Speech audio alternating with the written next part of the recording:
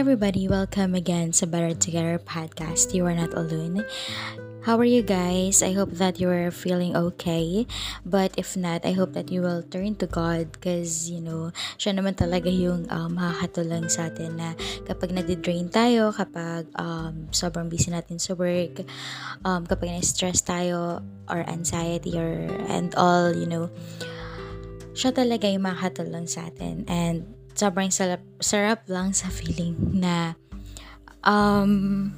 meron tayong relationship sa kanya. Or if wala naman, I know that God is knocking on you, on your heart right now. And if you accept Jesus as your Lord and Savior, I know that He will touch your heart and life. Yun. Yung topic natin ngayon, gusto ko lang mag-share ng spiritual life or spiritual journey ng mga Christian.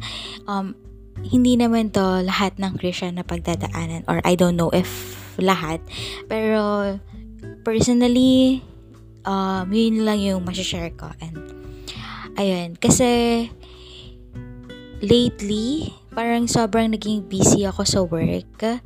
Not because sobrang daming task, but because sobrang hirap ng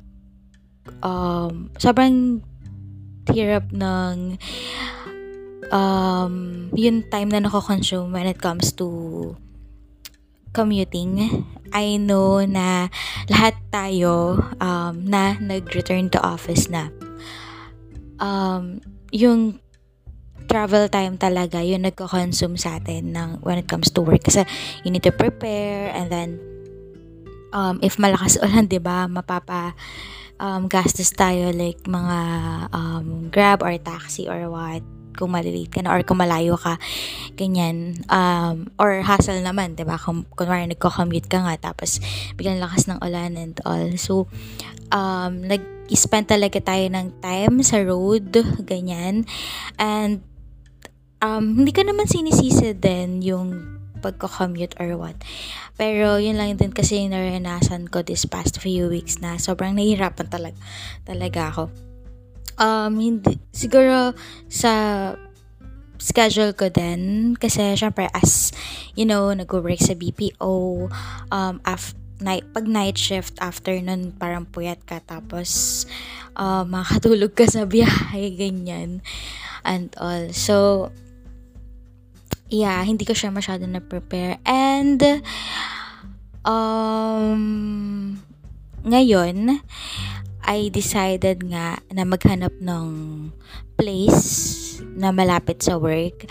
Though before ko pa naman siya ginagawa, pero umuwi lang kasi ako dun sa hometown ko kasi kailangan ng family ng assistance. Pero right now, I really need to go back na malapit nga sa workplace. Why? Kasi number one, makakapag-save tayo ng time, makakapag-save din ng finances, kasi syempre ang hahanapin mo is walking distance na lang, or like mura, tapos pag in-adapt mo yung tricycle or anong mga commute vehicle dyan, or siguro kung may kotse ka, diba, maaano rin yung gas, mas mura rin talaga. I mean yung what do you call this, yung parang layo, ganun. So mas makakatipid ka. And then syempre yung rest mo talaga, kasi tayo naman na working, diba, nag-spend na tayo ng 8 hours or 9 hours sa work natin eh. And then after that, may gusto ka pa rin naman gawin after work, or gusto pa rin naman matulog, mag-spend time sa family mo, sa friends mo, ganyan, kahit online lang. And to be honest, hindi ko na siya nagagawa. Like this past few weeks, hindi ko siya nagagawang. Actually, yung pati spiritual life ko, medyo na-compromise because of gusto ko na lang, pagdating ko dun sa bahay, gusto ko na lang matulog, ganyan. And then pagdating naman sa work, yun, syempre, bawal naman yung sa amin bawal yung phones, ganyan, and all. So, wala na talaga akong life balance. Hindi ko alam, siguro ako lang to, nagkamali lang ako sa mga pinag-spend time ko. Parang feeling ko na waste yung time ko sa ibang bagay or what. Pero anyways, ang dami kong intro, no? Pero, sorry. Ayun, I just want to say lang na let's go back kay God. I mean, ako personally, kasi nga yun, nabanggit ko nga na yung spiritual life ko hindi na masyadong active. Though I have faith, I have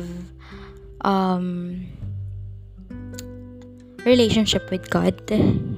Siguro back to basic, like attending the church, dapat attend a small group kasi yung attending church, hindi ko siya nagagawa since may pasok ako ng Sunday. And then, parang online na lang. Pero iba kasi talaga kapag physical, I mean face-to-face. So, yun yung gusto kong ibalik. And I know na makakatulong yun sa akin. Makakatulong din sa if hindi mo na rin siya nagagawa. And then, yung second nga, yung attend a small group. Kasi, parang ilang weeks na rin akong hindi nakaka-attend ng small group, and yung nililid ko din, hindi na kami masyado nakakapag-meet since magkakaiba nga kami ng schedule. And I know na it's my fault kasi nga hindi ko talaga na-manage yung time ko wisely. And then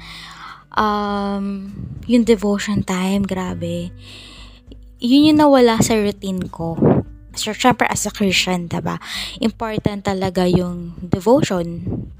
Kasi, yun yung kinakausap natin si God eh. Doon tayo communicate ni God. And, yun yung gusto kong ibalik. Kasi yung devotion, actually, pwede mo siyang gawin na kunwari ngayon, after podcast, makapag-devotion ako. Pero alam mo yung routine, nawala siya sa routine ko. And I pray that we will do our best to make time talaga na makapag-devotion and maging routine na rin ulit natin siya. Kasi as a working adult nga, I know na hindi lang ako yung nakakaranas na ganito. If somehow ikaw din nakakaranas or naranasan nga na medyo parang medyo cold, ganyan. Pero you know what, hindi si God yung lumalayo sa atin. Sometimes us na hindi natin namamalayan na yun. Diba? And may mga bagay din na unintentional na nagagawa natin. Yung, for example, yung character natin as a Christian, biglang na compromise, ganyan. And it's not the end. I mean, you have many chances every day na mag-improve, maging better person, or bumalik sa dati mong yung super on fire ka kay God. Kasi diba before na sobrang on fire natin, nagde-devotion talaga tayo, ganyan. Kasi nung first year or second year, third year na Christian tayo, sobrang on fire talaga natin. And basta, iba kasi kapag matagal ka ng Christian eh. Hindi ko naman sinasabi na pag matagal kang Christian, ano ka na, like, hindi ka na nag-e-effort or what.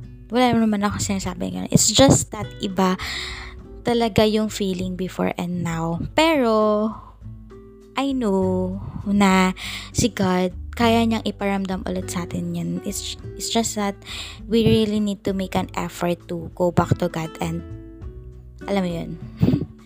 Or kahit ngayon na nakikinig ka ngayon, pero okay naman kayo ni God, diba? I mean, okay naman yung spiritual journey mo. Okay naman yung devotion mo, yung VG mo, yung pag-attend mo sa church. And that's really good. Congratulations. Joke lang. I mean, good job. Kasi not everyone, I mean, magagawa yun ng lahat. It's just that may mga season lang talaga na we feel cold or warm. I don't know. Anong tawag dun? So, ayun guys, yun lang naman yung gusto kong i-share. And let's do our best to be a better person. Ayan. And to pero alam nyo guys, may gusto lang din ako i-share, pero I don't know if out of topic, pero gusto ko lang din i-share na marami akong natutunan this month. Grabe tong July na to talaga. For me ha, kasi I lost my phone nga, and natutunan ko na wag din mag-depend sa mga material things, sa money, kasi makakain ka. I mean, may hirapan kang what do you call this? Basta, may hirapan ka na yun. Yun.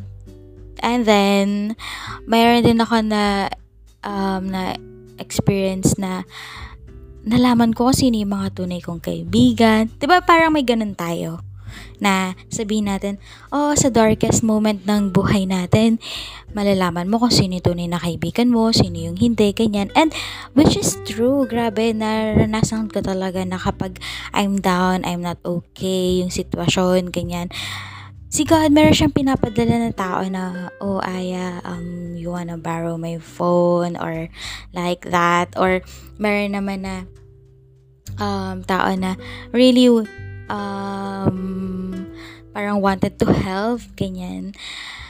And sa mga pinagdadaanan din natin, know that it's just temporary. Malalagpasan mo yan. Kaya yan. Okay?